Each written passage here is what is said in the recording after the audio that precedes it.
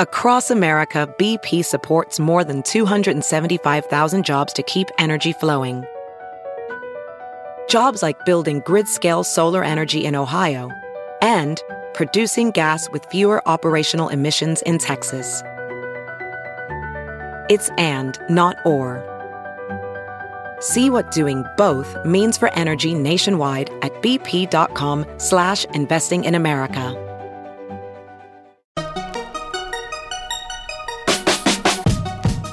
Welcome to the Tech Meme Ride Home for Wednesday, April 24th, 2019. I'm Brian McCullough. Today, iFixit thinks it knows why the Galaxy Fold is having issues. Wing becomes the first drone delivery operator cleared by the FAA. Why Netflix has gone deep into debt. And have the podcasting wars begun? Here's what you missed today in the world of tech. The folks over at iFixit, who do yeoman's work on this sort of thing, have done a teardown of the Samsung Galaxy Fold, and they think they have some ideas about why the device might be having issues. Link to the teardown in the show notes if you want all of the step-by-step details, but the bottom line is iFixit thinks that this is just a device with a fragile build. Key issue is that there is seemingly a lack of adequate protection against the ingress of debris between the OLED screen and the bezel. Quote, OLED displays are like tiny, extremely thin clean rooms you carry around, and any intrusion or stress on them is likely to kill their delicately balanced work. You might be able to see where we're going with this. Knowing how OLEDs react to prying, moisture, oxygen, or nearly anything, it's plain to see, from reviewers' photos alone, that the Fold is literally inviting trouble into its fragile innards, end quote. That would explain Dieter Bohn's Fold issues, the bumps that started to appear under his screen. Probably got some dust or something in there, and iFixit notes that it's related to how the hinge works. Okay, but what about the screen protector that some of the reviewers removed? They're actually not that uncommon, it turns out. The S10 series has the very same screen protectors, and there's been no PR nightmare around that. Problem is, says iFixit, because the display is so fragile, to be capable of flex, there's really nothing much between you and pressing down on the underlying OLED panel, and crucially, applying uneven pressure, which apparently is death to OLEDs. Samsung has mentioned that it tested the devices using robots that folded and unfolded devices 200,000 times. But iFixit thinks those bots likely, quote, are pressing with perfectly even pressure across the phone's outer plates and opening with a similar even force grace, end quote. Whereas human fingers, not so much. In essence, here is iFixit's conclusion, quote, why make a device with a fragile OLED layer, so little tolerance between screen and spine, and so many ways for dirt and moisture to get in? Hubris?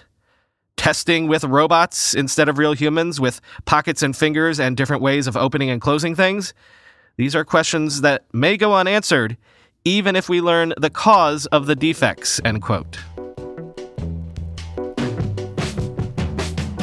The UK has apparently decided to allow Huawei limited access to help build parts of that country's 5G network and other, quote, non-core infrastructure. The decision was apparently signed off on by UK Prime Minister Theresa May and the National Security Council, of which May is the chair. This decision has drawn something of a firestorm of backlash, and not just from opposition politicians. One way or another, this decision is notable, of course, because other countries, including the US, Australia, and New Zealand, have moved to ban Huawei products on upcoming domestic telecoms infrastructure. It's also probably a much-needed win for Huawei, which has been under fire from many directions, especially the Trump administration recently. But it's most notable geopolitically because this would make Britain the first of the so-called Five Eyes nations of Australia, Canada, New Zealand, and the United States and the United Kingdom to allow Huawei tech in their 5G systems. The Five Eyes countries share signals intelligence much more freely than other countries, even inside other alliance structures like NATO. As British Member of Parliament Tom Tugendhat tweeted, quote, allowing Huawei into the UK's 5G infrastructure would cause allies to doubt our ability to keep data secure and erode the trust essential to hashtag Five Eyes cooperation. There's a reason others have said no, end quote.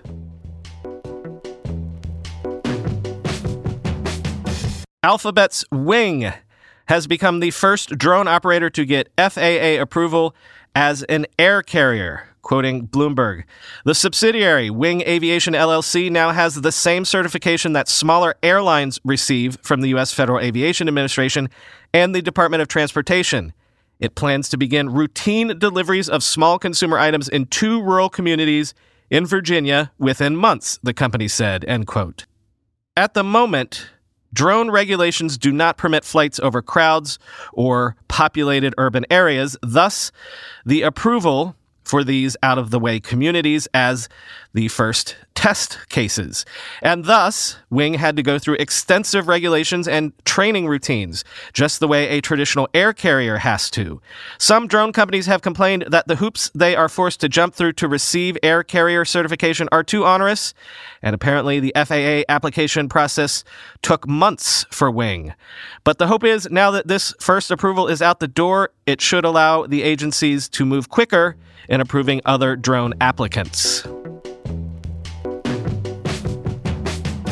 Noted Apple analyst Ming-Chi Kuo is reporting that he expects Apple to launch 2 new AirPods models in the fourth quarter 2019, first quarter 2020 timeframe. One of the new models will be a simple iterative update to the AirPods, a spec bump or two, but the other could be a completely new form factor and possibly a higher price point as well, quoting from 9to5Mac. The model with the same external design would apparently keep the same price point as today's second-generation AirPods. It's not clear if Kuo is referring to the $159 base price or the $199 higher-tier model on sale today, which bundles the wireless charging case. It is possible the 2 new AirPods models suggested by Kuo adopt the existing $159 and $199 price points. Internally, Apple will change how both AirPods are manufactured, moving to a system-in-package design that can improve yield rates during assembly, saves space, and lowers production cost. Unfortunately, Kuo does not elaborate on any specific customer-facing new features in the future AirPods generation, apart from the allusion to an all-new design. Previously, reports have indicated that Apple is working on noise canceling and water resistance improvements for its truly wireless earbuds, end quote. Microsoft has announced that its famous and beloved Paint app will still be included in Windows 10 after all, after worrying legions of Paint fans by previously announcing Paint was going to be deprecated. But a product program manager for Windows warned Paint will only be included in the May 2019 Windows update, quote, for now. Quoting from The Verge, most of the main MS Paint functions were to be integrated into the more modern Paint 3D app as part of a broader push to entice creators to use Windows 10. It's not clear if Microsoft still remains committed to Paint 3D or why there will continue to be 2 Paint apps included with Windows 10 in the future, end quote.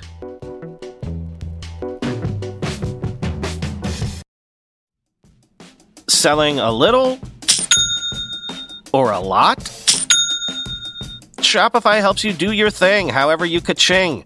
Shopify is the global commerce platform that helps you sell at every stage of your business, from the launch your online shop stage to the first real-life store stage, all the way to the did we just hit 1 million orders stage? Shopify's there to help you grow, whether you're selling scented soap or offering outdoor outfits. Shopify helps you sell everywhere. From their all-in-one e-commerce platform to their in-person POS system, wherever and whatever you're selling, Shopify's got you covered. Shopify helps you turn browsers into buyers with the internet's best converting checkout, 36% better on average compared to other leading commerce platforms. And sell more with less effort thanks to Shopify Magic, your AI-powered all-star. Shopify transformed ResumeWriters.com from the spaghetti code backend I cobbled together in college to the world-class commerce platform it sits on today. And Shopify Shopify can do the same for your business. Sign up for a $1 per month trial period at shopify.com/ride, all lowercase. Go to shopify.com/ride now to grow your business, no matter what stage you're in. Shopify.com/ride. Recently, the world learned the power of artificial intelligence, a technology cybersecurity leaders have been leveraging for years. Now, as AI expands and evolves, those same security leaders are left wondering where humans fit into the next generation of AI-empowered security tools and solutions. Arctic Wolf, the industry leader in managed security operations, seeks to answer this question in their newly published report, The Human-AI Partnership. Access the insights of over 800 cybersecurity decision makers in North America and the United Kingdom to better understand how organizations are weighing the benefits and risks of deploying AI tools. Uncover the biggest obstacles to turning AI and human engineers into a formidable team. Discover why the near-term benefits of large language models are being upended by a crucial flaw in the technology. And learn what the rise of AI tools mean for human practitioners moving forward. Get your copy today at arcticwolf.com/techmeme. That's arcticwolf.com/techmeme. Snap reported Q1 revenue of $320 million, beating the $307 million analyst consensus estimate, a beat that represents a 39% year-over-year revenue increase. Snap also reported daily active users of 190 million people, up 2% quarter-over-quarter. So that's good because those daily active user numbers had been slipping, you might remember. And once again, Snap really wants you to know that it reaches 90% of 13 to 24-year-olds in the U.S. Again, possible signs of resurgence at Snap? Of course, if we're talking about stock performance, it is a resurgence from truly dismal levels. Still, quoting from CNBC, Snap's share price is up more than 100% year-to-date after a fast start in 2019. Besides resurging user growth, Snap has announced a new gaming platform, new original shows, an ad network, and more augmented reality features. The company has also completed the rollout of its re-engineered Android app. During the company's earnings call, CEO Evan Spiegel said Snapchat's Android app is now available on all Android devices, which he said creates an opportunity to increase the app's user base, end quote. Netflix announced this morning that it is raising $2 billion in additional debt to fund content production and other expenses. Quoting from TechCrunch, the streaming service says it plans to use the debt funding for general purposes, including content acquisitions, production and development, capital expenditures, investments, working capital, and potential acquisitions and strategic transactions, end quote. The funds will be raised through unsecured notes that will be issued in two series in both US dollars and euros, it says, end quote. So I'm noting this because I'm not sure if I've underlined it before, but Netflix is becoming a highly leveraged company. This additional raise will bring Netflix's long-term debt total to around $12.3 billion. Netflix's interest on that debt is increasing. It had to pay $135.5 million in interest expenses just in Q1 of this year.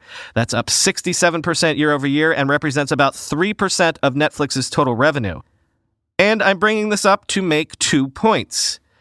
The next few years or so are going to be a Harvard Business School case study for the ages. Can Netflix outspend its rivals to create a content library that will serve as its competitive moat? Can it do that while also increasing subscribers enough to service this debt that is taking on to create the moat? And can it do so in time to also maintain the pricing power to increase revenue to service this debt? And can it do all of this whilst everyone and their mother is getting into the video streaming game? It's going to be quite the balancing act. But the second point that I wanted to make is this. There is precedent for doing business this way, leveraging heavily and spending wildly and servicing the debt with the free cash flow thrown off from subscription revenue. This is exactly the way the cable TV industry was built in the 1970s and 80s. It never ceases to amaze me with the streaming wars story, how everything, literally everything in the story that is old is new again. Something blowing up the cable bundle just to recreate it. Finally today, at the risk of accusations of insider baseball on my part, there is some podcasting industry news to discuss. You might have heard that money is flowing into the podcast space. Mainly, it's been Spotify coming in and throwing its weight around, buying Gimlet, buying Anchor, which of course is the host of this very podcast, buying the true crime podcast studio Parcast. But believe me, there is a lot of money circling the space right now, not just Spotify's. And a lot of these deep-pocketed players have looked at this space, looked at the model of media success of the last decade and thought, there should be a Netflix for podcasting. Well, Luminary, which launched just yesterday, has raised $100 million in VC money to try to do just that, to create a Netflix for podcasts. For $7.99 a month, you can listen to all the usual podcasts like you can in any podcatcher inside the Luminary app, podcasts like this one, but it will also have a bunch of exclusive podcasts as well, from the likes of Trevor Noah, Conan O'Brien, Lena Dunham. Luminary has been throwing their money around too, or at least their VC's money, to try to create a hit that people will be willing to pay to listen to. Their house of cards, if you will, to extend the Netflix analogy.